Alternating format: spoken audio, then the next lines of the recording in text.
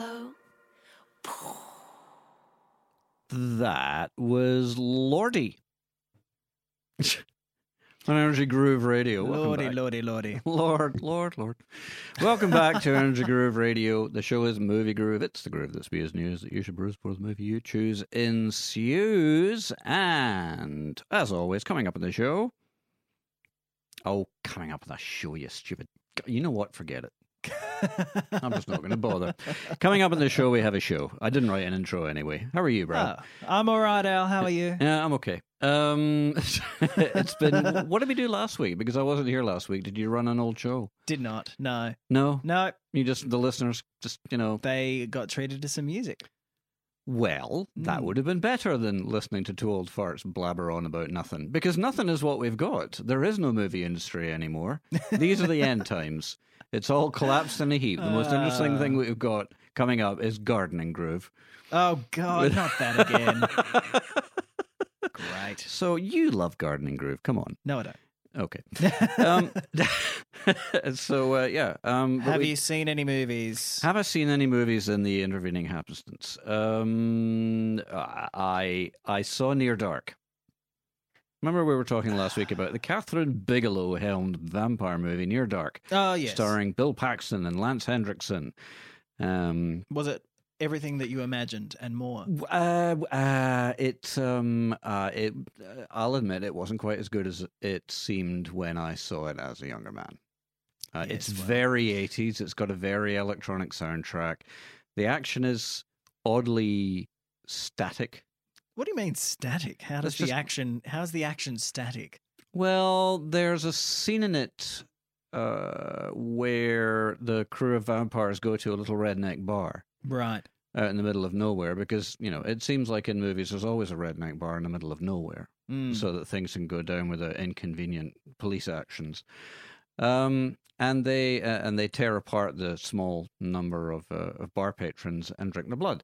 And it's just, there's lots of blood, but they just kind of stand around and watch each other do awful things to the patrons. And the patrons just sort of stand around frozen in shock and fear and do very little else. So yes, it's... Right. So some of the action scenes were they were lacking action. They were lacking movement. So was the camera also quite static in these action shots? Or yes, yeah. In so many it was all instances. just very well framed. No, action. Kind of. I don't know. It was one of Catherine Bigelow's earlier movies, right? So perhaps she was still sort of honing her craft there. Yeah, and a lot of action movies back then seem to lack action nowadays. What with the frenetic energy that a lot of modern day maybe some of the cast were injured at the time or something. I don't know. No, it just wasn't as good. It was still pretty good. It's an interesting 80s movie, okay, I guess, and the characters were okay, and very good. So yeah, it was fine. That's what you want from a movie. It was fine. It was fine. Yeah, never go back, kids. Don't revisit stuff that you thought was cool when you were young. You might watch Thomas on Misty Island, but Thomas Tank Engine? Yes. On Misty Island. So you might have felt terribly afraid for Thomas on his journey across the sea. But if you revisit it now as an older, 13-year-old, you might find it a bit less visceral. Well, I watched a few years ago, I rewatched The Little Engine That Could. I loved it as a kid, and I remember being particularly scared in a few scenes, and I rewatched it again. Still scared. Really? Yeah. Wow. Yeah. They're really tense scenes, man. When the little engine is going up the mountain and they get to the rickety bits where the train tracks are falling off, and then there's, hyenas and wolves or whatever. Wolves, I think they are. Saying that he'll never make it. He'll never make it. Have you been playing video games? I heard you talking about God of War. When? You said that you've been playing God of War in lockdown and that you found it entertaining. Because I played God of War and I was like, you know what? I can't be arsed. But I think it was just mostly the style of combat that I just didn't like.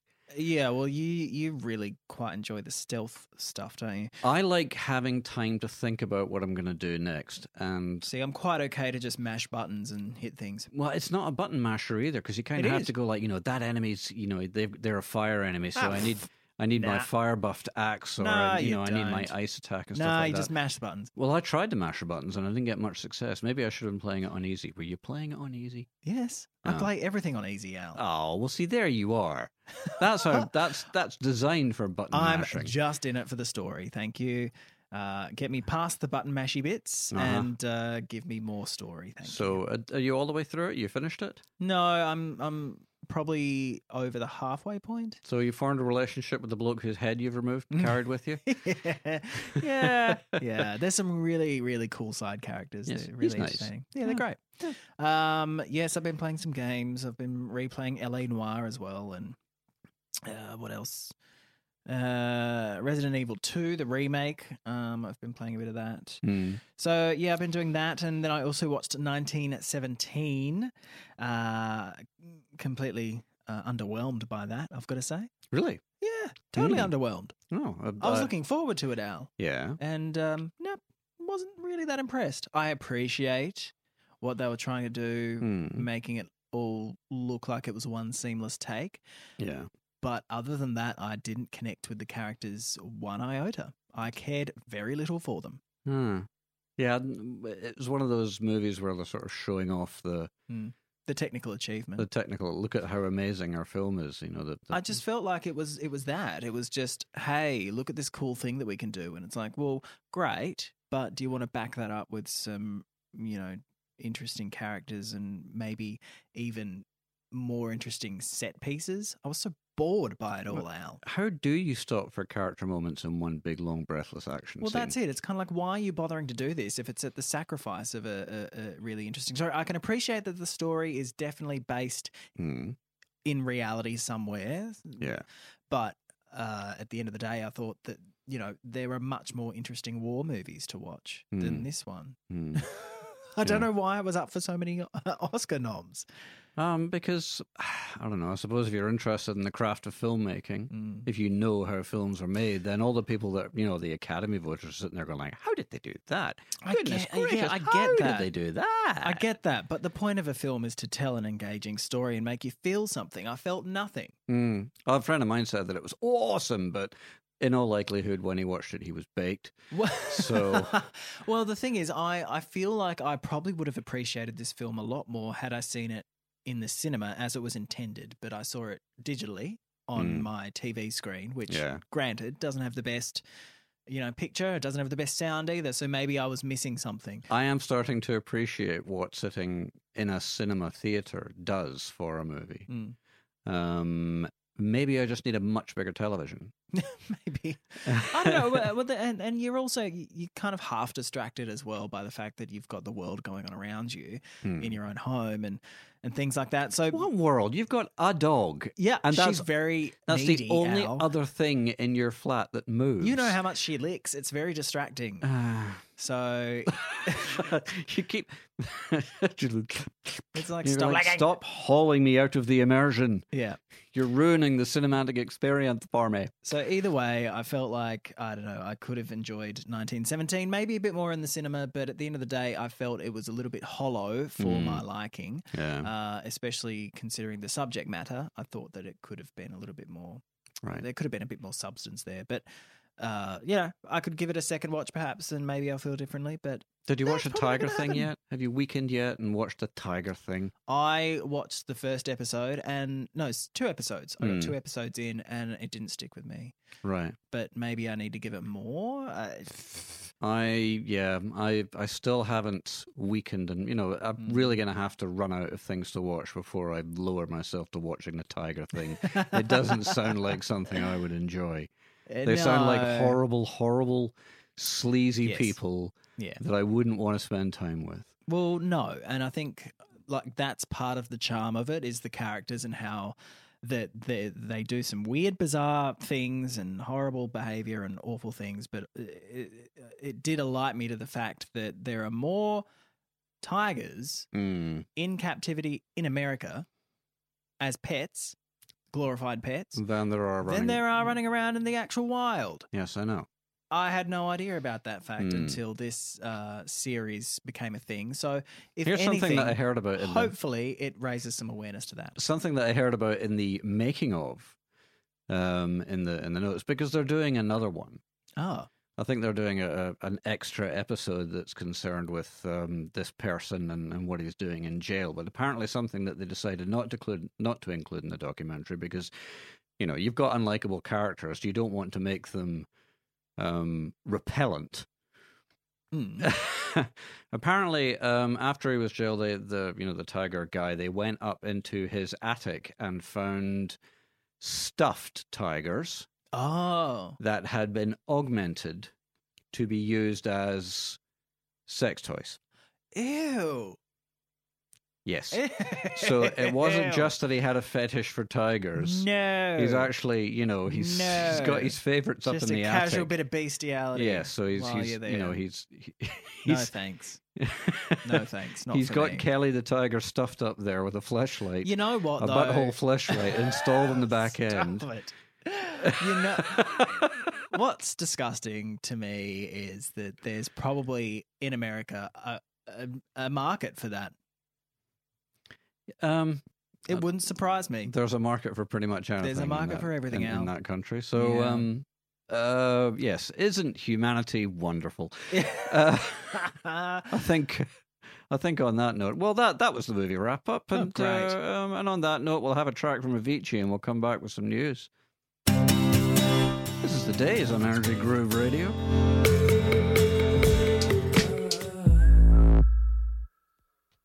Max Frost. Back in the summer on Energy Groove Radio. Above that, we had Avicii. I'm sorry about that. No, Avicii's good. Well, I mean, Avicii has a lot of fans. Yeah. Well, he had. He's dead. Oh, well, yes. Killed himself. Yes, Al. He must have been listening to his back catalogue and thinking, that's it. Got no more reason to live. Oh, Al. Yes, no, I know. Look, that's not not fair. nice. Poor taste. No, our thoughts go out to his family because they have to keep listening to it and pretending it's good. Welcome back to Movie Groove. If you're one of the many hundreds of listeners who just switched off, bye.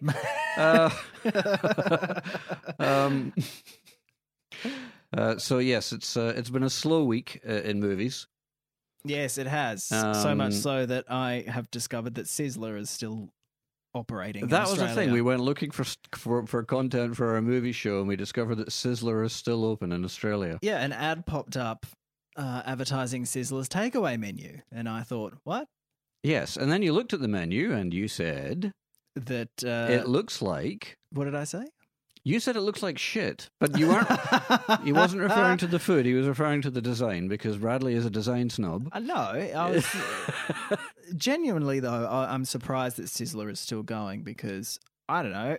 I just thought they closed in the 90s, or maybe it's just because I haven't been to one since the 90s. I haven't been to one since the 90s. There's 5 in Queensland, there's 3 in Perth, and there is 1 in New South Wales. Just holding on, Campbelltown, Sizzler. Yeah. Good so on if you. you have everything you ever need to know about Queensland is that there's still enough people going to Sizzler. They've got 5 of them open. Yeah. I mean, they can charge $25.95 for a steak. Yeah. Crazy. Well, in Queensland, that's classy. Yeah, a big shout out to all of our Queensland listeners. You sad redneck losers. $2.50 for some pumpkin soup and cheesy bread, though. That's not bad. Well, you know what? I'll admit I like the cheese bread. I like a cheese bread, but no force on earth could get me to eat from that salad bar. Because that sneeze guard doesn't do shit when you've got people sticking their fingers in it. Yeah, so the salad bar isn't included in the takeaway menu. Sorry. Well, then what? Yeah. I mean, okay, considering that the pandemic has happened and people can't go to restaurants, what did they do with all that damn salad? I don't know. Look, how much salad do you have to make, Al, to prepare for an all you can eat? You can make a shit ton of compost. We need to feed the next generation something. Yeah. I've got a little book at home called Let's Propagate. It's all about, having your own garden and being self-sufficient. Oh. And I've been reading it recently because I have a feeling that something like that's going to come up. Yeah. On the list of needful things. Well, my mum has a huge garden because they run acreage and stuff. She's a big gardener. Yes. Loves it. And she's always complaining about how many zucchinis she has. She's like a zucchini pusher, Al. Every time you go over there, she's like, Yeah. "Want zucchinis? Take some zucchinis with you." Got zucchinis coming out of my ears. What's for dinner? Zucchinis. I'm like, God, this is why you don't garden. I'm trying. I'm like, there's so many. I'm being assaulted by so many comments that I can't actually say on air concerning your mum and zucchinis. Big shout out to Mrs. Dewins. You should see it when it's eggplant season. Oh, dearie me. Okay, so I thought I was the gross one. Anyway, we're going to move along with, the checking in with the latest entertainment and movie news from all around the galaxy. This is episode 89 of A News Hope. Yes, and first off, box office news. There we go. And I called it. I should have brought in a recording of me calling it, but I called it live on air. For those who were listening last week, I said that the number one movie in the United States box office would be The True History of the Kelly Gang. And it is the little Aussie movie that could. The True History of the Kelly Gang has taken the number one spot. Well done, Australia. In the box office rankings in the States with a massive haul of $9,839. Gee, that's pretty good. Yeah.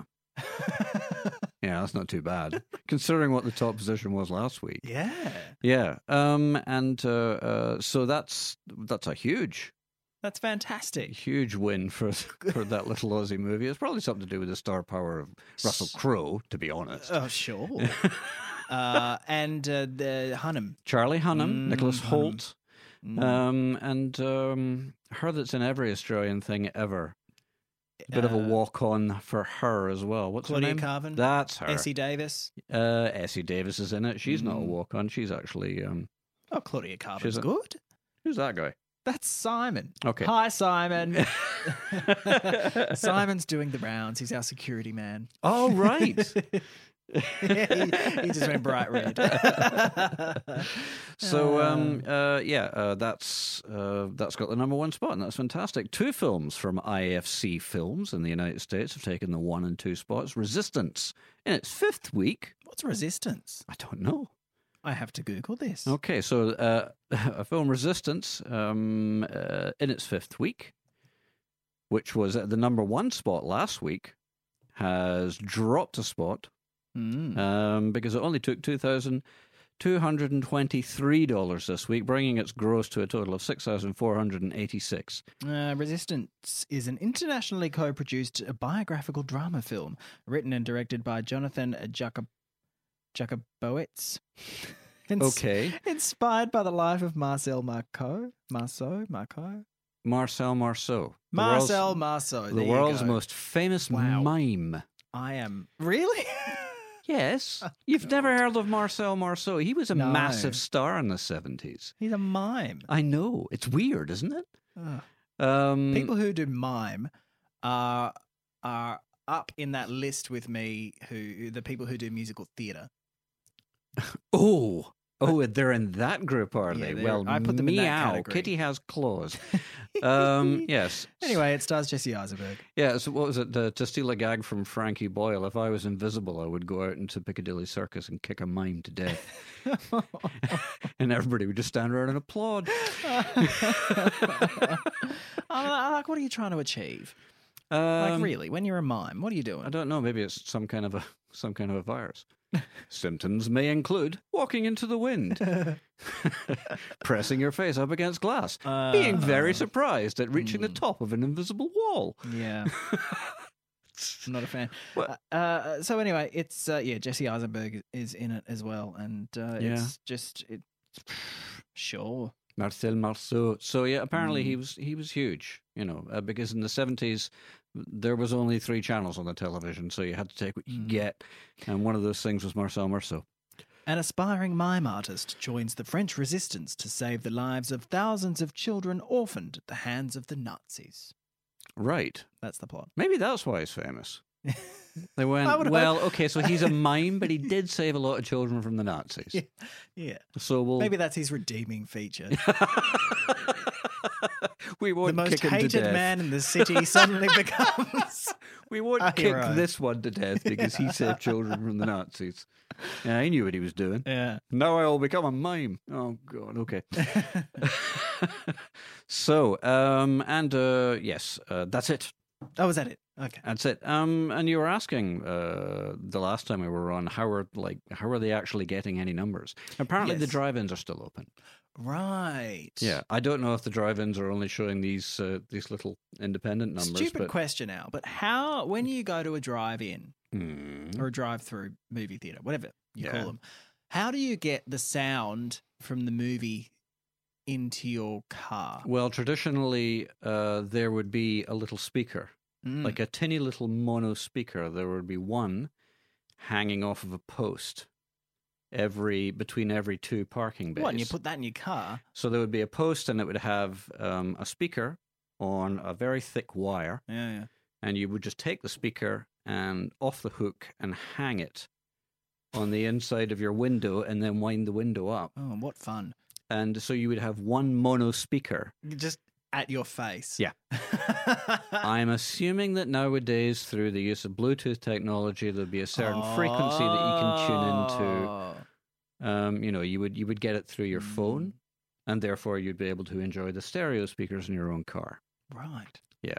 Oh, well, there you go. So the drive-ins are still open. So yes, if you were thinking of opening a drive-in, now is the time. Yes. I would love to own a drive-in theater. Would you? Well, Would you really like people rocking up in their cars, parking on your lot and giving each other handies for 3 hours every night? oh yes. I would have cameras Oh, positioned. ow. Just think of the ancillary business you could drum up Oh, dear. on the internet with that kind of footage. But no, I like the idea of owning a drive-in theater, but I'm not sure. I've never heard of many people becoming drive-in theater billionaires. Do we have any in New South Wales? It's possible. There was one in Parks when I was a kid. That's where we used to go to enjoy films. I remember seeing Smokey and the Bandit Part 3. Oh. And even as a small child thinking, this is not good. Mm. You know, children they're undiscerning. Mm. You know, they'll accept anything with entertainment. And Smokey and the Bandit has cars crashing into one another. And even as a 9 or 10-year-old thinking, this is dreck. Yeah. I'm very disappointed. So what happens if you rock up to the drive-in movie theater and you're in the back seat? Do you get to see anything? You pay by the person in the car, which is why lots of people hide in the boot. Gosh. Yeah. How do you see the movie from the back? Sit in the middle? In the middle? It just seems all very uncomfortable. Well, we used to go in a ute, because if you go in the summer, Oh, yeah. and so we would You go in lay the in ute, so back. you could sit in the top, Mm. and you would get the other speaker, you see, and do it that way. Hang on. Oh, God, Corona. I'm perfectly healthy. God. So I'm sorry. Look, I'll just Really glad I'm in a small booth with you right now. I'll put some hand sanitizer on Please before I do. touch the mouse Please again. do, Al. So yeah, but that's everything for the movie news. So yeah, visit your local drive-in if you have one. See if there are any. You can get on the internet and see if there are any drive-ins still open across this great land, because they still have them in the States. Drive-in movie theater. And of there course, is one in you remember last week we were talking about how Trolls World Tour 2. Drive-in Blacktown. It's Wow. run by Event Cinemas. Wow. We can go to the drive-in and then go straight to Sizzler afterwards. What a day. Oh, yeah, that's a night out. Oh, we're going to die. What are they showing?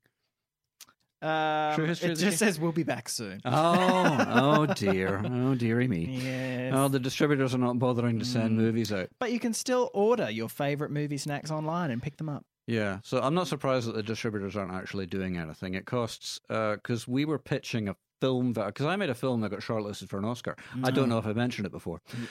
Once or twice. It was only a 10-minute animated short, which is available online now for a nominal fee. It's called Nullarbor, an animated road movie. Check it out on iTunes.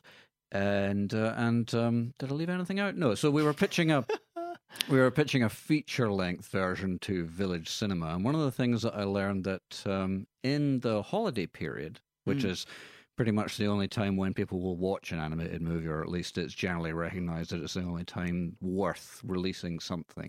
Yes. if it's an animated movie. Because the kids are on holidays, right? Just to put posters in marquees. So this is absent radio, press, television, cinema advertising, bags of oranges with your movie label on them. Yeah. Absent all that stuff. Just putting posters in the marquees of cinemas across the country costs $3 million. What? Yes, Get by itself. stuffed. Just that one thing. So I'm not surprised that distributors aren't doing much. I think they're That's in Australia alone. I feel like they're overestimating the value of those poster boxes. Well, distributors tend to do that as well. When you're distributing a movie, they'll usually have an accountant who will find some way to make it... When do people go to the actual cinema, right? Go to the cinema and choose a movie based on the posters that are put up in the movie theatre? I don't know. They must exist. Not me. They must exist. You've got to let the people know that the movie is on somehow. Well, those people are demented. Okay. Get the internet. Anyway, and you made me completely forget what I was talking about there. Well, it costs a lot of money to put a poster up in a movie theatre. So Yes. hence why your movie Didn't win the Oscar. It didn't get up. It didn't win the Oscar. So the feature film version, it didn't happen yet. Oh, yet. God. We're not discounting the possibility. Okay. All right, a script exists. All right. Well, everyone, go online and watch Nullarbor and then sign the petition. And remember to spell it properly. It's not an Aboriginal word, it's Latin. Oh, Null arbor, Mm. which means no trees. Ah. Yeah. See, I have no idea why this didn't There win an you go. Oscar. Tune into Movie Groove and learn things. Anyway, so speaking of that, that's a great segue. We've got a story about, Trolls 2, the most important movie of 2020. Yes, it earned an estimated $95 million from PVOD rentals in its first 19 days of availability. PVOD, Bradley, of course, stands for... Personal video on demand? Yes, probably. Oh. I don't know. It says PVOD here, but I'm not sure what that stands for. But you're bound to be right. So, Well, it also means pulmonary veno-occlusive disease. oh, okay. Well, I'm sure it doesn't stand for that in this context. So, 95 million sounds pretty good for the first 19 days, but they are not saying that cinemas are dead just yet, because that's actually a lot less than the original earned. And even then, it was up against Doctor Strange. Doctor Strange. Doctor Strange, yes. As well as Doctor Strange. They had a difficult time advertising those two movies because the titles were so close together. In fact, Yes. I think the producers of Doctor Strange were actually sued. The first Harry Potter spin-off, Fantastic Beasts and Where to Find Them. Yeah. My trousers. Both of which, so they opened during Trolls' first 3 weeks, and it made it made 120 million in its first 19 days of theatrical release, and ultimately got about 346 million worldwide. Right. So while 95 million sounds like a lot, it ain't. And it sounds like missing out on the theatrical window might have cost them some money on this occasion. You know what? It's better than nothing. Well, it's they're better not- than 9,000 that old mate Ned Kelly made. Yeah, but I don't think they're really expecting to break the bank with that one either. Well, no one does in Australian cinema. And of course, with the theatrical release, you know, you've also got the worldwide sales to think of, and then there's the video at home tail that you don't get, Right. because I saw it in the cinema, but then that's it. Whereas right now, if you're getting it, then you buy it. That means that it's in your library. If you want to watch it again later on, then you can just turn it on. So they're not getting that extra, I think, 150 million that they made off the last one. So what they're saying in this article essentially is that this new method of distribution has shown that no, you're not going to make as much money to begin with. But this is one example. And it's Trolls 2 World Tour. So, you know, the demand for it is narrow. Yeah. It's for parents who need something to get their kids to shut the hell up for exactly 90 minutes. yes, I can understand. Do you know how much it was going for on the rental? Well, Because I assume you can't buy it I assume you can only rent it at this stage, yeah? No, you would. That's the thing of video on demand, is that you can rent a movie, but that's later. If it's a movie that's in demand, then they more or less expect that you buy it. And I don't know how much I a thought movie. it was the other way. And it's usually pretty much exactly the same that you would pay for a movie ticket in your local theater. So, for example, when Endgame, when Avengers Endgame came out, Infinity War was only available to buy in high definition for $24.95 Australian. I'm not sure how much that would be in other countries, but it's comparative to a movie ticket for an adult. Yeah. Apart from the experiences are far less. And they don't have the overheads. Yes, but on the other hand, $24.95 serves as many people as you got in the house for as many months as you like, whereas at the movie ticket, it only gets one person in. See, there's 1917 on the PlayStation Store, for example, at the moment. Yeah. And I decided not to get it from there because they were asking for $24.99 to rent. Yes.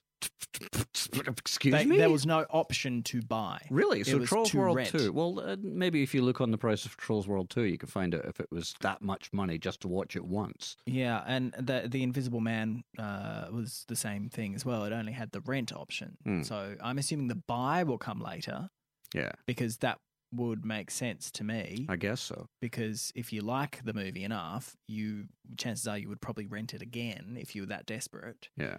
But buying would come when the DVD comes out. Also, something else that loses you money is, okay, so it's $24.95 just to rent it, but 5 sets of eyes, $24.95. Whereas, again, if you go to the cinema, then 5 sets of eyes are got to pay 5 times over. So they're losing. How much is a kid's ticket to the cinema? 80% of their revenue. So it may be that more people saw Trolls 2 World Tour than saw the first one. Many more, but they only paid once for each household rather than 5 times. Well, yeah, that's it. And you would assume that the people who were watching it would have watched it with their kids. So you would only people. So you could probably double the numbers, maybe, of people that have viewed it or downloaded it. Yeah, you could double that, and then you'll be like, okay, well, we missed out on probably X amount of these tickets. Yeah.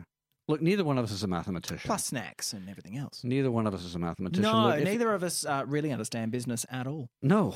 That's no, why not at all. But in any case, they're saying on this box office site that we can hopefully, when this whole COVID-19 thing goes away, then theaters will reopen. We can all go back to the movies again because they're not going to make more money just giving it direct delivery. So. Oh, and also, what show would be complete without a Star Wars story? That was actually Brad that time, yelling no. So, Disney faced a ruthless backlash on Twitter this week as it hyped up the popular annual Star Wars hashtag May the 4th. Because May the 4th is Star Wars Day in the minds of, would you stop rolling your eyes? You're going to injure yourself. I haven't yet. So they're also appearing to claim the right to use any tweets using the tag May the Force be with you. Really? Yeah. So the tweet said, celebrate the saga. Reply with your favorite hashtag Star Wars memory, and you may see it somewhere special on hashtag May the 4th. Disney streaming service Disney Plus tweeted on Monday, but then Disney Plus, or Disney Bleu, as they call it in France, I think we could call it Disney Plus from now on. Okay, so, but then Disney Plus added more odd terms. It said, by sharing your message with us using hashtag May the 4th, you agree to our use of the message and your account name in all media and our terms of use. So, get off. It was the internet, and mocking tweets came swiftly and in abundance. One said, I was born on May the 4th. Does that mean you owe my birthday? Hashtag May the 4th. Another, by sharing your message with me using hashtag Catterday, you agree to giving me all of your cats. Quit another. Yeah. Yes. So the company tried to save face, tweeting again, clarifying that the T's and C's only apply to the original tweet that mentioned both May the 4th, hashtag May the 4th, and the @Disney Plus handle. Right. But it was too late. Yes, I'm sure it was. Yes, much like when Darth Vader did that thing to Luke Skywalker in that movie. What? Yes, I don't know. I know. Pick one. Might have been an idea to have said this in the other tweet in a way that didn't sound like a team of lawyers were going to do a smackdown on those who tweeted. Tweeted another. Nice backpedal, said yet another. Brilliant. So at what point do you step in and specifically say that hashtags don't belong to anyone? Intellectual property law experts appear to already have the answer. Michael Carrier, a law professor at Rutgers Law School, told the New York Times he doesn't believe Disney has the rights to someone else's tweets, even as described in the company's most narrowly defined terms. Yeah. Copyright exists to protect creation, and it exists from the moment that you create something. Mr. Carrier told the paper, it doesn't matter if you're sending a message to Disney or if you're using a hashtag that Disney said to use. It doesn't matter if you mention Disney Plus, he said. Yeah, I mean, there's a good argument there. But there's also, it also begs... That's basic copyright law. If I draw a picture on a piece of paper, then that image belongs to me. I don't have to register it. I don't have to wait for a patent or anything like that. But doesn't this... It's the same with a piece of writing. Sure. But somebody can read said piece of writing and then go away and steal that idea. Yeah, I get that. But I'm always a bit iffy with social media platforms just because of their terms and conditions. It's kind of like... You probably already agreed to a T&C that said that if you tweet something, it belongs to Twitter. Yeah. So can Twitter then just sell those tweets to Disney? I honestly don't know. But this does sound like something Disney would do because I have said this on the show before. I used to work at Disney. TV animation, and they tried to get me to sign. They asked me to sign a contract that said that everything that you draw on behalf of us or anyone else, no matter where you are in the world, belongs to us for as long as you work here and for 2 years after you leave. Now, well, I mean, that's pretty standard in the recording industry as well. Yes, but that's a legally indefensible clause. But then you're talking about somebody saying to Disney Corporation, "Hello, I'm a starving artist. Yeah. I am going to sue you for the money that I lost," and Disney going like, "Give it your best shot, Punchy," because that's just never going to happen. Yeah. I know. It's stupid. It's stupid when companies try this. It's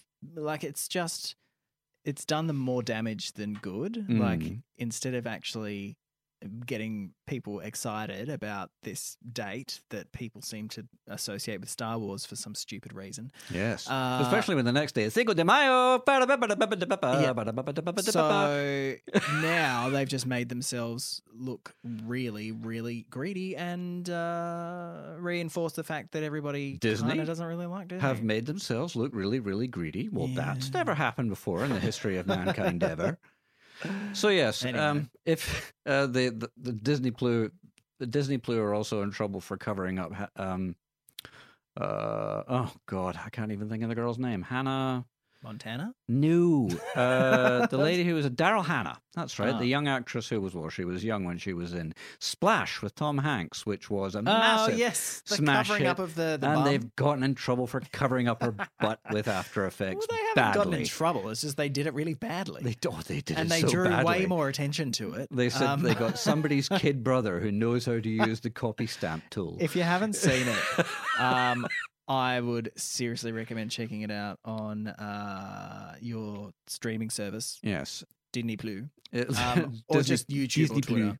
But it's hilarious. It's like, so she goes to dive into the ocean and there's not even like, she has long hair anyway, which basically covers up her rear end. It looks like Donald Trump's hair has attached itself to her arse in order to escape into the sea. Yes, but what they've done is that for whatever reason they thought that it wasn't enough, so they covered it up even more with a really bad botched job of CG. Well, there is literally copy and paste. There is also another scene in the movie where you do get to see her bare butt in all its glory, because the rules for PG back in the 80s were a little more relaxed. Sure. So you do get to see the bare butt in the original film. There wasn't nearly enough hair covering up her bare butt in that shot where she appears at, she appears on, is it Goose Island? I don't know. I've not seen this Goose film, Island is where Lady Liberty stands. Anyway, she appears at the Statue of Liberty. Oh. Naked as the day she was born, and you get to see her butt in all its glory. Also, if you're interested in seeing Daryl Hannah in the Altogether, there's a movie called Shortcuts, directed by Robert Altman. Not a feel-good movie, but naked Daryl Hannah. Ow. What? So pervy. I'm not? I've only seen the movie once, and I didn't think, oh boy, that's going in the personal spank bank. Yeah. It's, it's So gross. Either way, it's quite funny if you. It's just not. It's you don't even have to know special effects to look out for it. You'll see it. You'll be like, "Well, that was weird." Yeah, that was weird. Like Donald's hair is escaping after it. Yeah, it's stuck to that lady's butt. Anyway, thankfully that was a very long talk break. That is everything we have for our news. Hope so. When it comes to news, remember that this source will be with you always. Now here's Macklemore. I feel glorious, glorious. Glorious on Energy Groove Radio. To start again, Astrid S. there with Breathe. Good advice. On Energy Groove Radio. You are on Energy Groove Radio. We're transmitting live from the beautiful city of Sydney and all around the world. My name is Alister Lockhart, and sitting with me in the studio, as usual, is the ebullient Okay. Bradley Dewance. What does that mean, Al? Ebullient? Joyous. Does it? I think it means joyous and lively. Okay. So, what are we doing? Oh, we're talking about dead people. Look, yeah, I don't mean to bring everybody down by talking about death, because we can hear an awful lot about death. The news has been fairly miserable. I'm sick of hearing about this COVID-19 thing that everybody's talking about.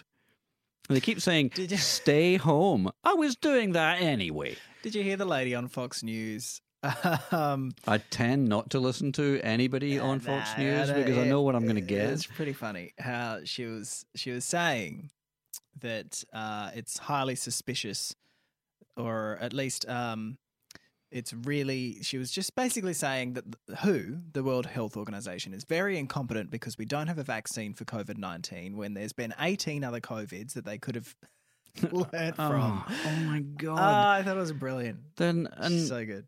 They actually won a court case saying that they didn't necessarily have to tell the truth. Yeah. So basically now they can say whatever the hell they like, and if you're stupid enough to be watching it and thinking, "Whoa, well, that sounds like the truth," I feel like it's misleading that they have the word news in their title. It is. If they just call themselves Fox, or if they call themselves Fox Entertainment, fine. Yeah. But calling themselves news, a bit of a stretch. I think it would take, what it would take is like if a fake news story from Fox caused the death of billions of people, then we might see legislation saying, you know what, you're going to have to start saying things that aren't absolute bollocks. Yeah. But that's the kind of thing that, because world governments work the same way as local governments, and local governments never put up traffic lights until somebody's kid dies. So, unfortunately, that's probably what it'll take. But I tend to think isn't it funny? Like, I mean, just on that topic, I mean, I don't mean to, carry on about the subject, but to kind of make your point, the Australian government has doubled the New Start payment, what's now called Job Seeker. Yes. Only because suddenly there's a whole swathe of middle-class Australians that have never used the welfare service before who've become aware that they cannot live on $40 a day, which is what the New Start or Job Seeker payment was prior to the pandemic. Have we suddenly discovered that $40 a day isn't enough to live on? Yes. That's just astonishing. Now that there's a whole bunch of the population, the middle-class population, that has to deal with the welfare service, only now has the government decided to double it so that people can have a, standard of living which is acceptable in Australia. See, now people that actually vote for them are hungry. Yes. Yeah. But anyway, let's not get political. It does take extreme measures sometimes to get a response. I tend to think that, especially in the case of Fox News and Sky News, the instructions on Rupert Murdoch are just, whatever you think will really make nerdy, wimpy, liberal cucks like Alice Lockhart, as an example, really quite desperately miserable and angry. Yeah. Just say that. Yeah. And I think it's quite deliberate, because not because he wants to destroy the world or anything, but he knows that doing such a thing is extremely divisive, and that will make his advertising space more valuable. So I don't think it's a political thing. He's No, they know exactly what they're doing. They know precisely what they're doing. So, yeah, just say anything that will make liberals angry. And just keep saying it. Yes. Because I was watching Media Watch on the way over, and I was thinking, oh my, because I was watching some of the stuff I've been saying on Sky News. And I'm not going to repeat it because it's too depressing. Let's talk about people who've died. We're a higher brow program than that, Al. Yes, that's right. That's why earlier I was talking about using camera footage of people giving each other handies in their private cars. Yes, and saleable internet content. And fleshlights in stuffed tigers.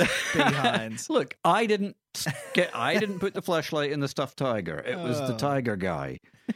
Look, if you don't know what we're talking about, that's probably all for the best. Yeah. Look, people die all the time, and sometimes they're celebrities, but because they're celebrities, they'll live in our hearts forever. They will.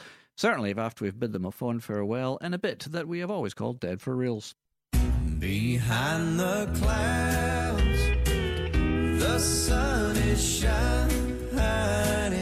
There's a big blue sky waiting right behind the clouds. Well, you're dead now, so shut up. Yes, and first on Dead for Reals, we've got Jill Gascoigne. Well, dead? Yes, she was an English actress and a novelist. She was best known in Britain, anyway, for her role as Detective Inspector Maggie Forbes in the 1980s television series The Gentle Touch, and its spin-off series Cat's Eyes.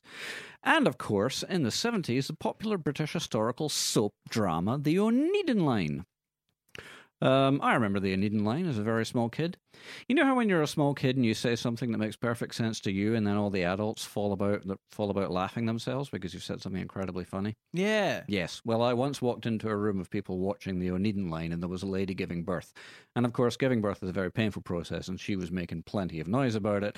And I walked in, watched her making plenty of noise for about 2 seconds, and then went, "What's wrong with her?" So, yeah.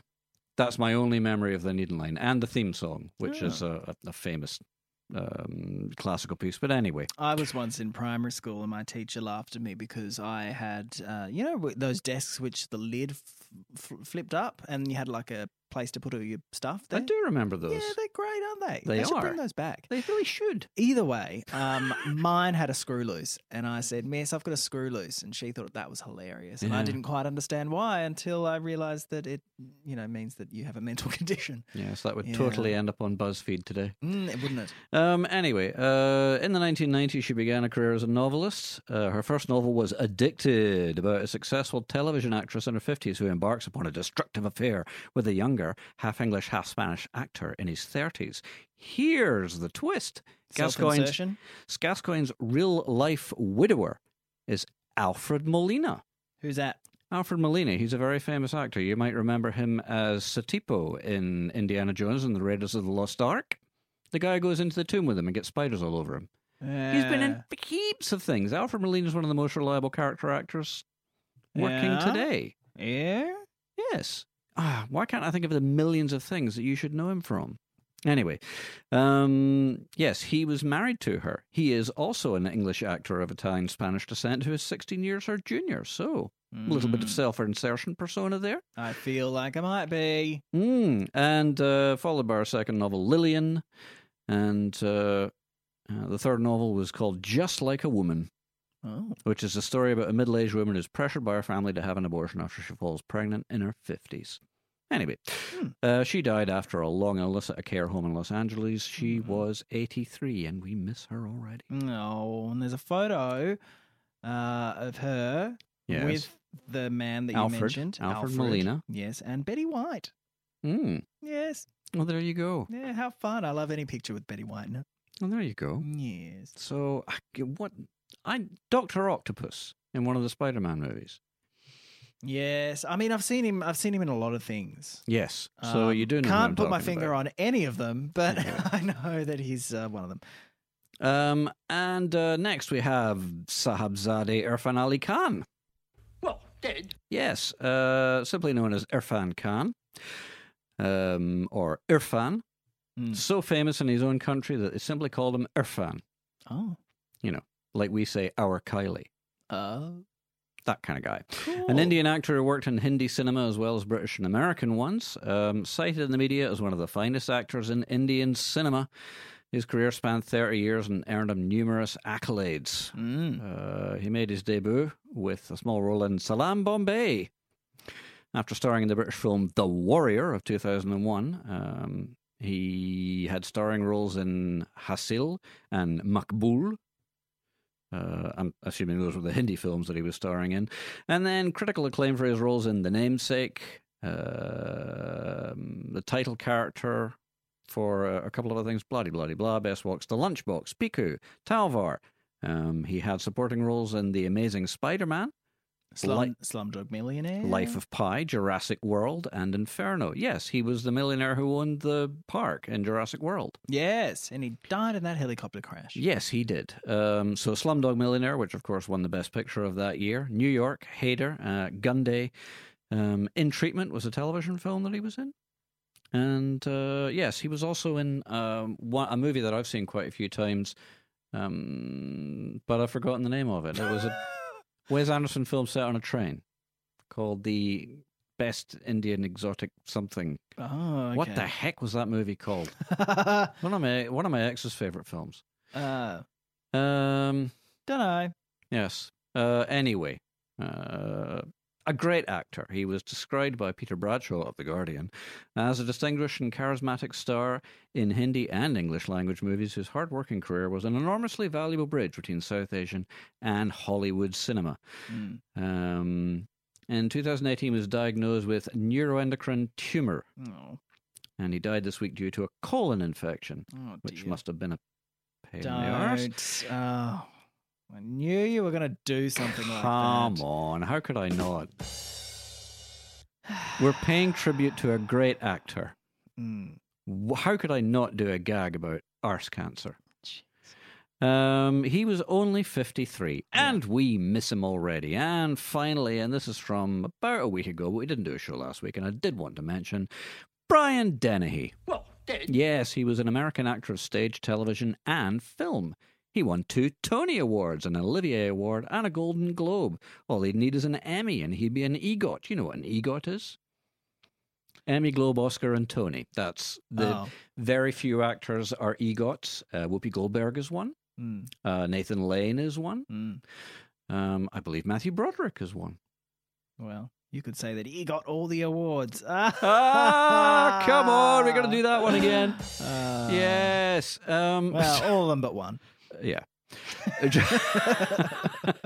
His film roles included Gorky Park in 1983, Silverado, he was the corrupt sheriff in that movie, Cocoon in 1985, FX with Brian Brown in 1986, Presumed Innocent, Romeo and Juliet, he was Juliet's father in that movie, Romeo plus Juliet, I should say.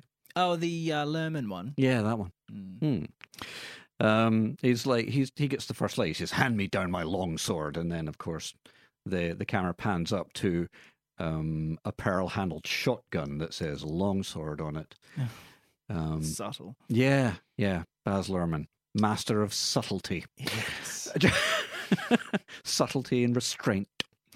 Knight of Cups in 2015. He got the Golden Globe for Best Actor in a miniseries of television film for his role as Willie Loman in the television film of the classic stage show Death of a Salesman, a role he also played on stage. I know somebody who's seen it and said, because Willie Loman, he's a small, sort of a beaten down kind of a man in that play, usually played by men of smaller stature, round shoulders, and Dennehy was a giant of a man with very broad shoulders and very different Willie Loman, but played the part so well that Golden Globe, baby. Anyway, I remember him in a movie called Bestseller. Right. With James Woods. Not a well-known movie. It was probably a TV movie that accidentally got theatre. It was like a more Redbox movie. Sure. I remember seeing it when I was young and thinking it was great. Dennehy plays a cop who's stabbed in a break-in because one of his associates, this is right at the beginning of the movie, he gets stabbed. He gets shot. That's right. And he stabs one of his assailants, and then he writes a bestseller out of it, and then years later, something like 15 years later, a guy approaches him and said, I'm the guy who shot you. You stabbed me. I got peritonitis. It nearly killed me. Oh. And then blackmails him into writing a story about him because he's going to do an expose on the people that he worked for. Yeah, right. And Woods' character he's an assassin. He's a sociopath. And and throughout the movie, they sort of become friends as far as a sociopath can actually have friends. Yeah. Great movie. Or at least it was when I saw it back then. It might be another Near Dark situation where I watch it again and go like, yeah, this ain't James's best work. Yeah, maybe. But Brian Dennehy, fantastic character actor. Okay. I heard a great moment. Patton Oswalt was talking about meeting him at a buffet table. And he said, and he was just, because he is a huge man, not fat, but, tall, stocky. Sure. And he was working on the buffet table, and he said to Oswald, he said, "Are you not eating?" And he said, "I'm trying to watch my weight." And he said, "Fool, you're a character actor. You can eat as much as you like." Oh, no. Oh. Anyway, so he was... He was in Ratatouille. That's right. He voiced the father in Ratatouille. He did, Django. Yes. Yeah. So he said, when you walk with giants, you learn how to take bigger steps. When he was inducted into the American Theatre Hall of Fame in 2010, he died of cardiac arrest due to sepsis. What's sepsis? Look it up. He was 81. I go, well, no, I've got a live link here, but this is on airplane mode, so I can't. Sepsis is a potentially life-threatening condition caused by the body's response to an infection. Yes, so he's dead. His problems are all done with, and ours aren't, so we're going to come back after a track. But that is the final bow. It's curtains once again on Dead for Ills. We will see you on the other side. Oh, it's Henry Hacking. New Love, featuring Holly Brewer on Energy Groove Radio. I got a trailer full of money and I'm paid it full. I'm not afraid to pull them. Man, stop. Look what I'm planning. God, whatever happened to breathing? Out of fashion, apparently. Mm. Brian Dennehy's not doing it anymore. That was Eminem with Godzilla on Energy Groove Radio. See, we know what the young people like. It's that, Yes. apparently. If my son Robbie is listening, you're welcome. Well, there you go. Yes, he likes Eminem. I don't know if it's appropriate for a 10-year-old, but he's listening to it. Yeah, I'm not sure if Eminem really aims his music at 10-year-olds. That level of mentality, certainly. Maybe. I've heard Eminem stuff before. My dick, my mother, my girlfriend, my band, my money, my dick, my band, my girlfriend, my mother, my dick, my band. Did I mention my dick? Wow. That's most of That was it. beautiful. Yeah. That was poetry. Anyway, we're not talking about Eminem because he's a twat. Next in the show, we've got the segment where we have a look at what's opening. Anywhere? In theatres, apparently. Sure. Let's go with that. In Australia, possibly, and all around the world. Doubtful. Okay, but in any case, this is the opening scene.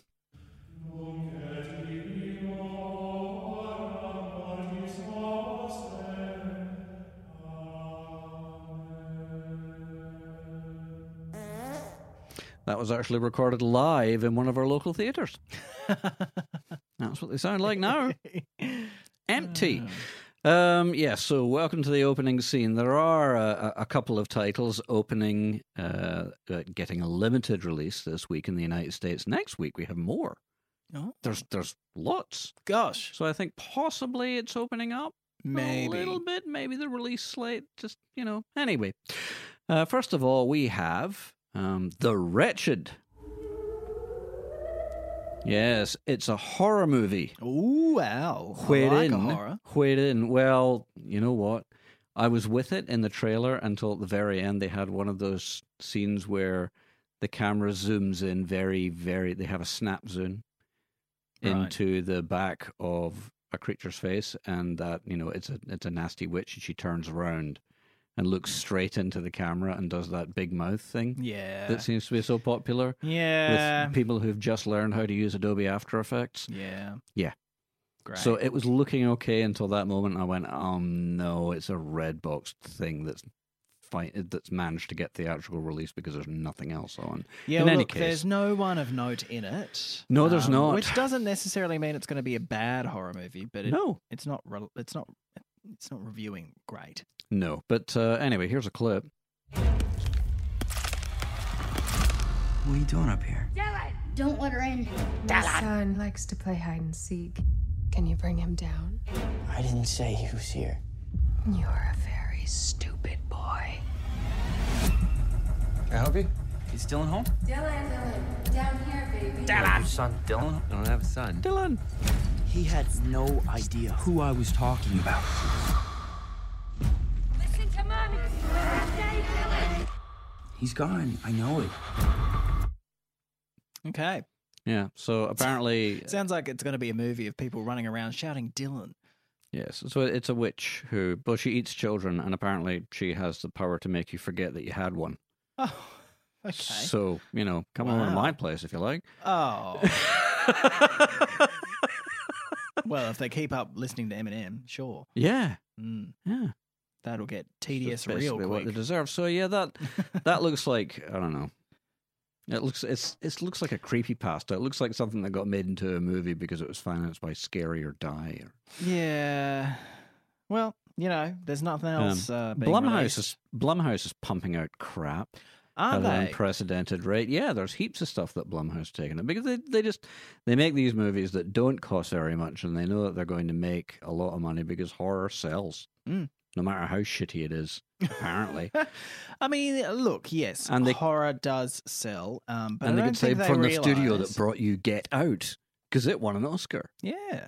Well, I don't know. I just don't think having that shotgun approach to horror necessarily does the genre any favors. I don't think they're planning on making the genre any favors. They're just making tons of money. It's kind of annoying though because when you say you like horror movies and then people reel off some names and you're like, oh, no, I like the good ones.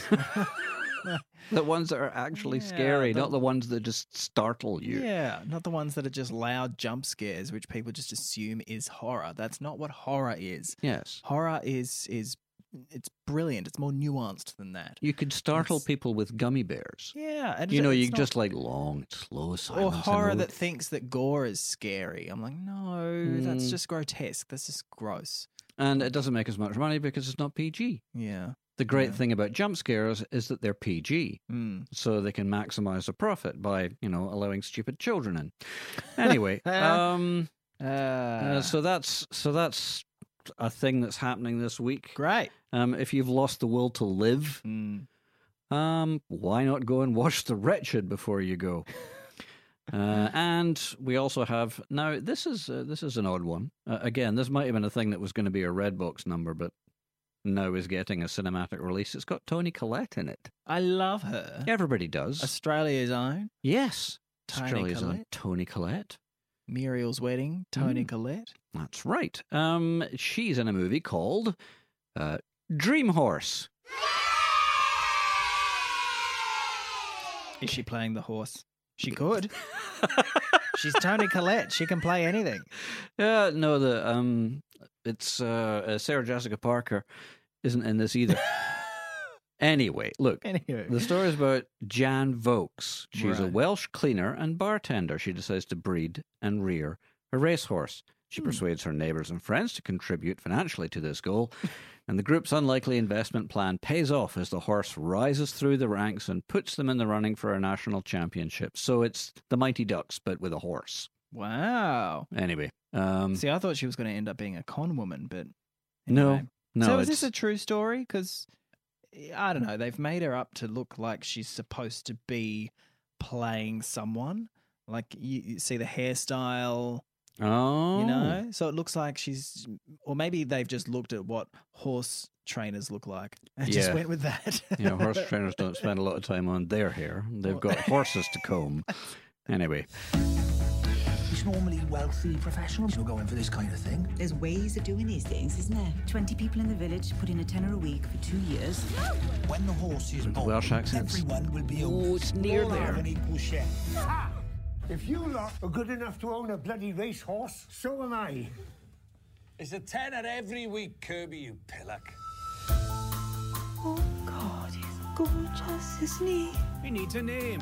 What about Dream Alliance? Is our dream, and we're all in it together, so Dream Alliance. Dream Alliance! Dream Alliance! Yeah. Okay, I'm going to be really distracted if I watch that movie because you can hear her accent She's dripping in, going, dipping in, "Hello, dipping I'm out. doing a Welsh accent. Yeah. Yes, and I know a Welsh person. If you're listening, Jodie, why don't you just get in contact with us and tell us if that Welsh accent is selling, because it's a difficult one to do. Yeah. You Hello, can Jodie.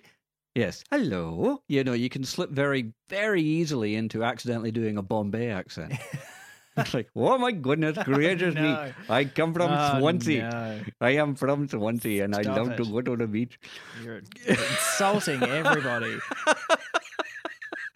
So, I'm afraid that's it. You've got a witch or a horse.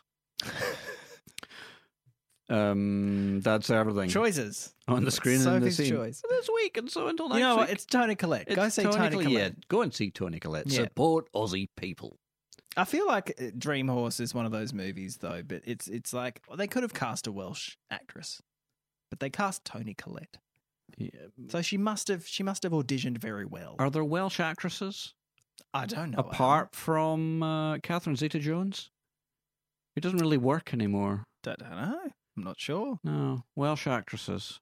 Either way, they've put her in a wig and they've made her look real ugly. So I'm feeling that this is Oscar bait. I think this is children's film. Oh, It's is it? one of those heartwarming stories about a small town that blah, blah, blah, blah, blah. And against all the odds, hurny, flurny. You know, it's not going to amount Why to would a they make damn her look thing. so average then? I don't know.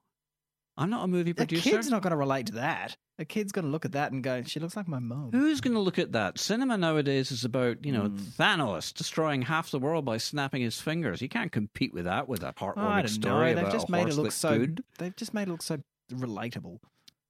Oh, how dare they? Anyway, that is everything for this week. But yeah, go and see that, Aussie. And speaking of nice horses, here's Kylie Minogue. New York City on Underground Radio. I'm on the first plane to New York.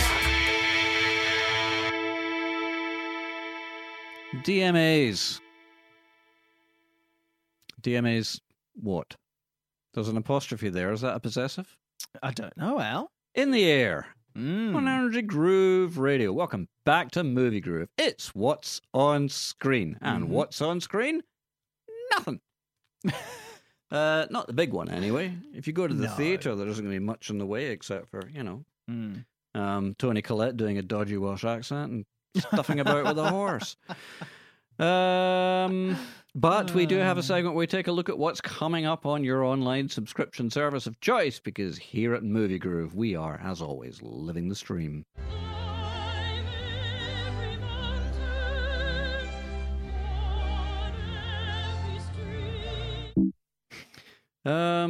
So first on Living the Stream, we have Crossing Swords.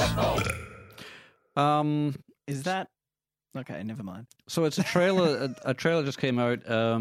Stop motion animation styley, featuring toys that I haven't seen in quite some time. So it's not a euphemism for something. No. Well, possibly it is a euphemism for something, because it's a stop motion animation from Robot Chickens.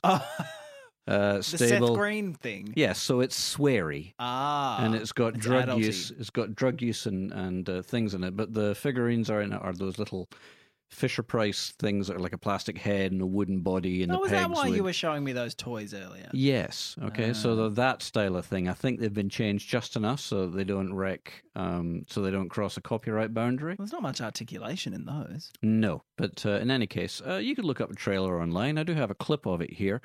Crossing Swords hails from Robot Chicken's John Harventine IV. Well, and Tom Root. You know Tom Root? I don't. No. Tom Root's, he's another character actor who does a lot of voice work. He's been in lots of movies. He tends to feature in Coen Brothers movies. He was the blind, the blind radio station owner in Oh Brother, Where Art Thou? Oh, you're pushing my memory here. He was in, did you see No Country for Old Men? I saw most of it. Okay. I don't know. Javier Bardem, whatever his name is. Yeah, Tom Root's been in Really everything. creepy. I see his name pop up, but he's one of those character actors. You see him in just about everything, and so I can't think of more than one example of something he's actually Well, he's been in. in Robot Chicken a whole lot. Of course he has. He's been some voices of townspeople in American Dad, Mm-hmm. and that's about it. Anyway, the show follows Patrick, who is a good-hearted peasant who lands a squire position at the castle. His dream job quickly turns into a nightmare when he learns his beloved kingdom is run by horny monarchs, crooks, charlatans, and assorted scumbags. And even worse, his valor, which made him the black sheep of his family, and now his criminal siblings have returned to make his life hell. It features war, murder, full frontal nudity of small wooden figures. Who knew brightly coloured peg people led such exciting lives? And we've got a clip. How am I supposed to be at night for these people? This is a cesspool. Nothing separates the men from the boys like combat. Why do we have to strip for this? Like I said, men from the boys now line up according to bulge. Patrick, we can't put every prisoner to death. Exactly. An execution is a sometimes treat, like ice cream and butt stuff. Right. Wait. You're a witch? I'm not a witch. I'm just asking for equal pay for men and women. Hey, it's topical. Yeah, that sounds funny. Yeah, so there you go. Nicholas Hoult is doing a voice here, Patrick, apparently. That's correct. The cast includes Nicholas Hoult, Adam Ray, Tara Strong, Tony Hale, Luke Evans, Seth Green. Everybody knows Seth Green, the Robot Chicken guy. Alana Eubach, Adam Pally, Yvette Nicole Brown, Maya Erskine, Brecken Meyer, and a whole bunch of other people. John Root! There you go. So, you'll be able to binge the entire series on June 12th. That's, if, cute little characters swearing and doing drugs and having sex is something that appeals to you. It sounds good to me. Oh my God, Nicholas Hoult was the boy in About a Boy. Yes. You didn't know that? No. Wow. I feel old. Welcome to my world, baby. Oh my God. Yeah, I have to. I have to think that now. I've said this in the show before. I believe that when I started listening to Led Zeppelin in my last year of high school, I remember thinking, "Man, this is some dinosaur rock," and it's now half as old as Nirvana is. Yes. Yes. I just can't get over that. That's weird. How old is he? I don't know. In his 30s. Oh, he's 30. He's a horrible child. Yeah, he's 30. Anyway, did you see him in Skins? Apparently he played not a nice person in Skins. No, which is a I didn't know he was in long-running Skins series. either. Oh. Yeah. Ah. Well, there you go. Which was about 15-year-olds doing drugs and having sex all the time. Yeah. Which 15-year-olds seem to rather enjoy. Sure. But parents would watch it and go, "This, I need another vodka." Dear. Anyway, and what else have we got? Well, I am going to tell you Nothing what else? we have as well. Right now, in fact, I am going to tell you that. It is a thing that I'm going to tell you now. Wow, Al. This is just smooth as butter. No, look.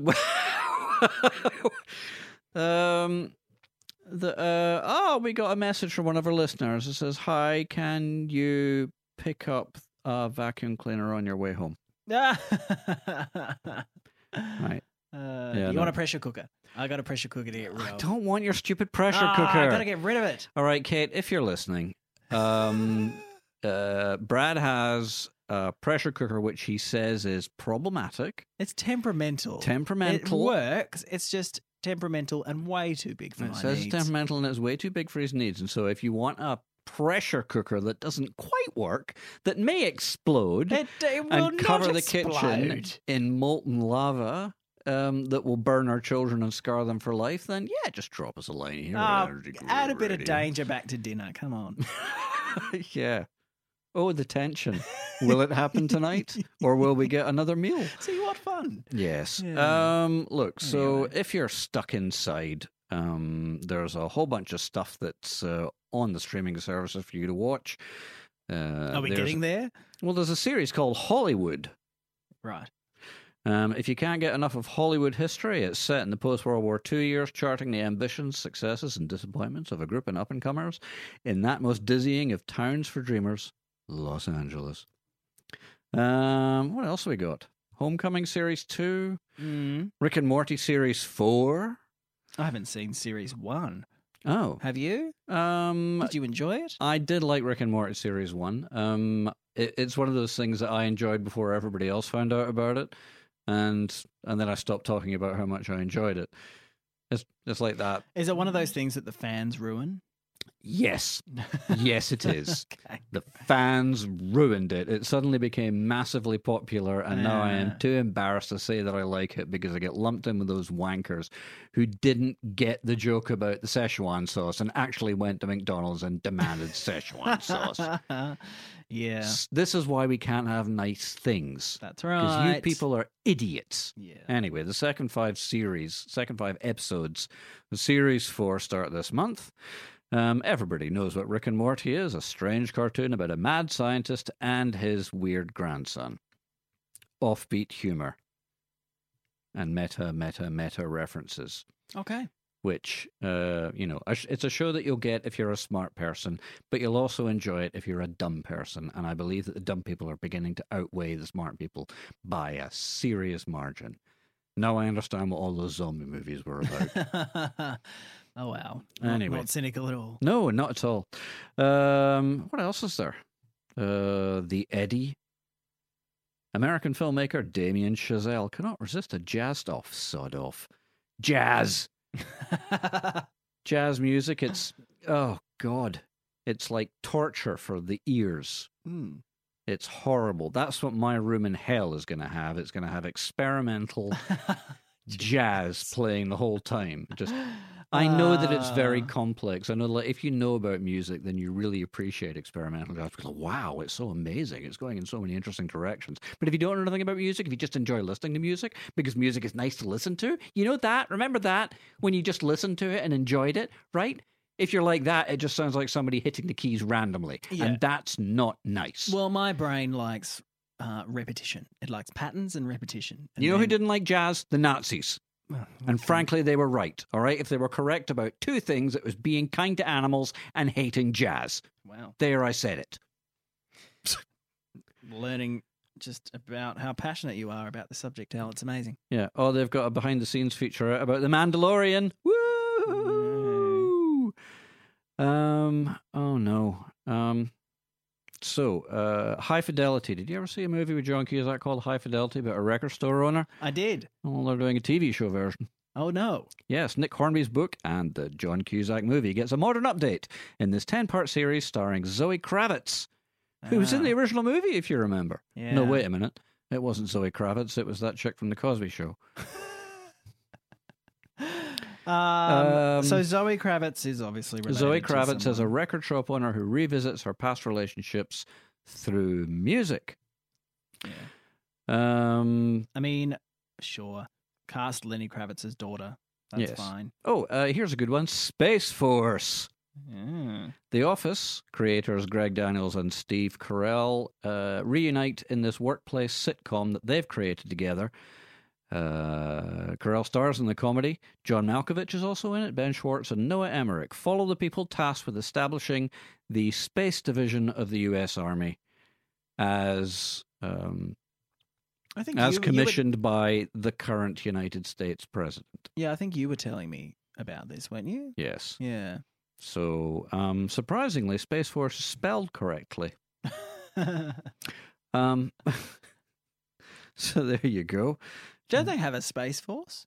Well, they committed $8 billion to it. Yeah. So there's going to be people filling their pockets all the way along the line there, but there's not a single thing going to get shot into space. I guarantee. Yeah, well, what it. are they going to do? Oh, who knows? $8 billion. That wouldn't build you one rocket. No, but So I'm just trying to think what their mission statement is. Look, the idiot in charge says we're committing $8 billion to the Space Force, and then everybody below him started working on how they were going to get their hands on some of that cash. Yeah.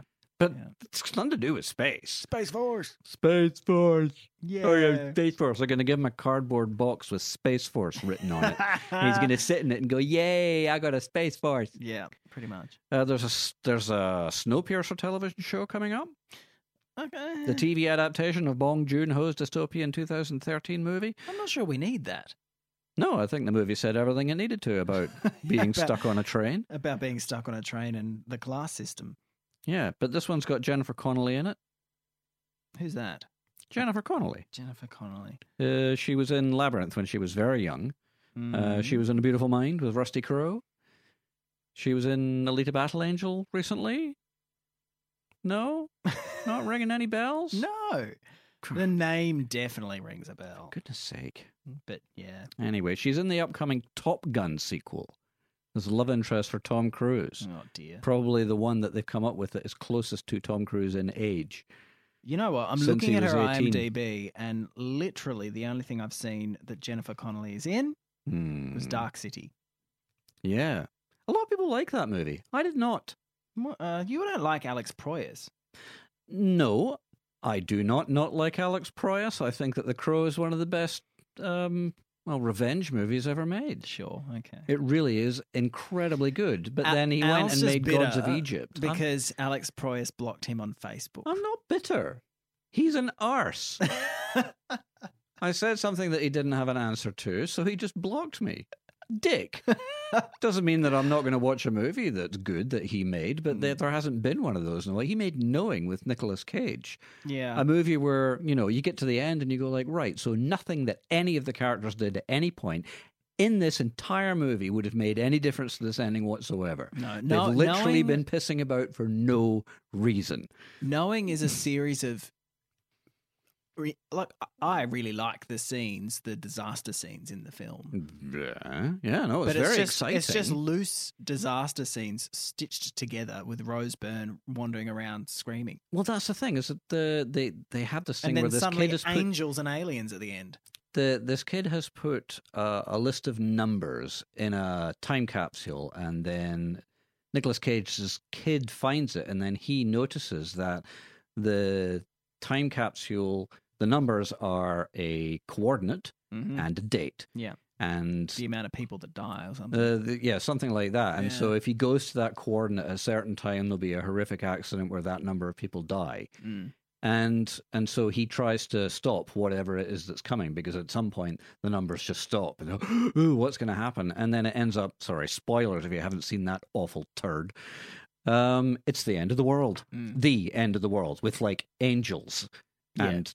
all that bollocks, except they're not angels, they're aliens. So whatever it was that John the Baptist foresaw, it wasn't, angels and whatnot. It was actually aliens. And then the last two, and then all these little children end up in a place that is another planet, which is very much like paradise, I suppose, complete with apple trees.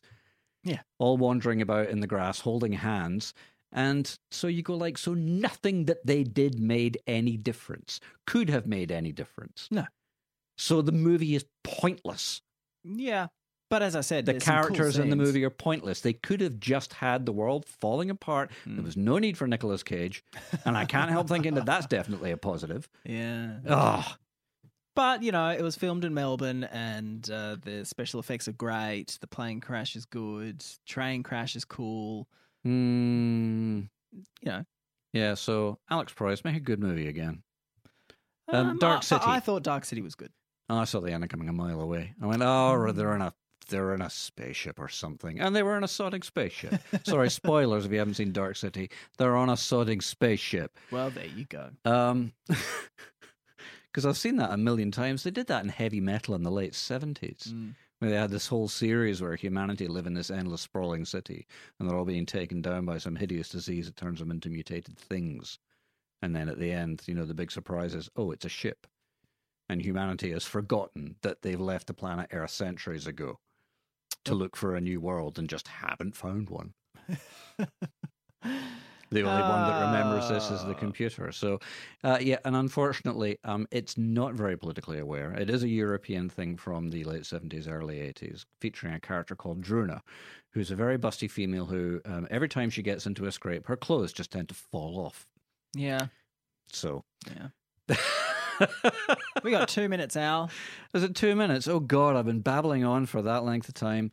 We don't have time to get to anything. So we'll have a track from Major Lazer, and then we'll come back and do the Sound of Movies.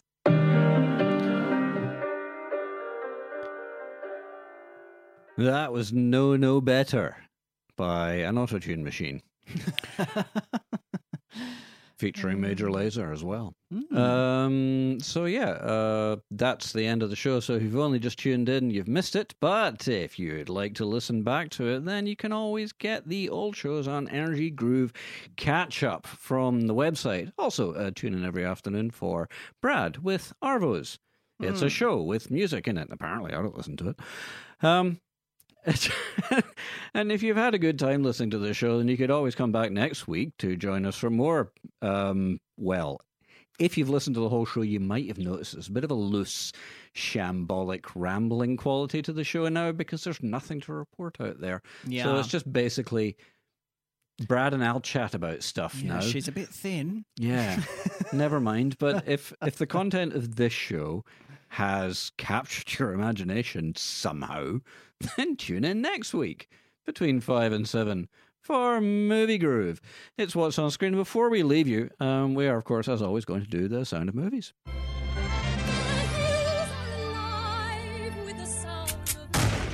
They certainly are. Hey, Bradley. Hey, Al. Do you like movie musicals? I no. Because Valley Girl is a 1983 romantic comedy starring Julie Richmond as the title character, who has good looks, popularity, and a handsome, cool boyfriend. Wow. The movie is notable for being... So relatable. Well, the movie is notable for being a breakout role for a young man called Nicolas Cage, who plays Tommy. The only problem is Tommy is kind of a douchebag. Oh, typecasting so early in his career. So after a trip to the mall with her friend, she decides to break up with him, blah-de-blah-de-blah. Anyway, they're remaking it as a musical, and because I love you, because I care about you. Oh, well. Why? I am, in fact, going to play the remake, the re-recording of the hit We Got the Beat by the Go-Go's. Oh, gosh. From the original movie. You remember the Go-Go's? No, I don't, Al. You know Alex the Seal? That song, Alex the Seal? No. Which was, so the Go-Go's were band Belinda... something. Oh, God, I can't even remember the girl's name. She became a major recording star. Belinda Carlisle. Belinda Carlisle was Heaven one of the members. Heaven is a place on earth. That's a banger. Her. Yeah. So she was a member of a girl band called the Go-Go's, and they had a couple of hits. One was Our Lips Are Sealed. Oh, yes, I remember that. Recently re-recorded as Alex the Seal, because one of our popular Australian entertainers always heard the lyric as that. Oh. Alex the Seal. Oh, so, anyway, they also did a song called We Got the Beat. They've re-recorded it for the musical version, the new musical remake of Valley Girl. What joy. And we're going to play you out with that. And until next time, if you come back at all, and frankly, after all this, why would you? Do enjoy your lives.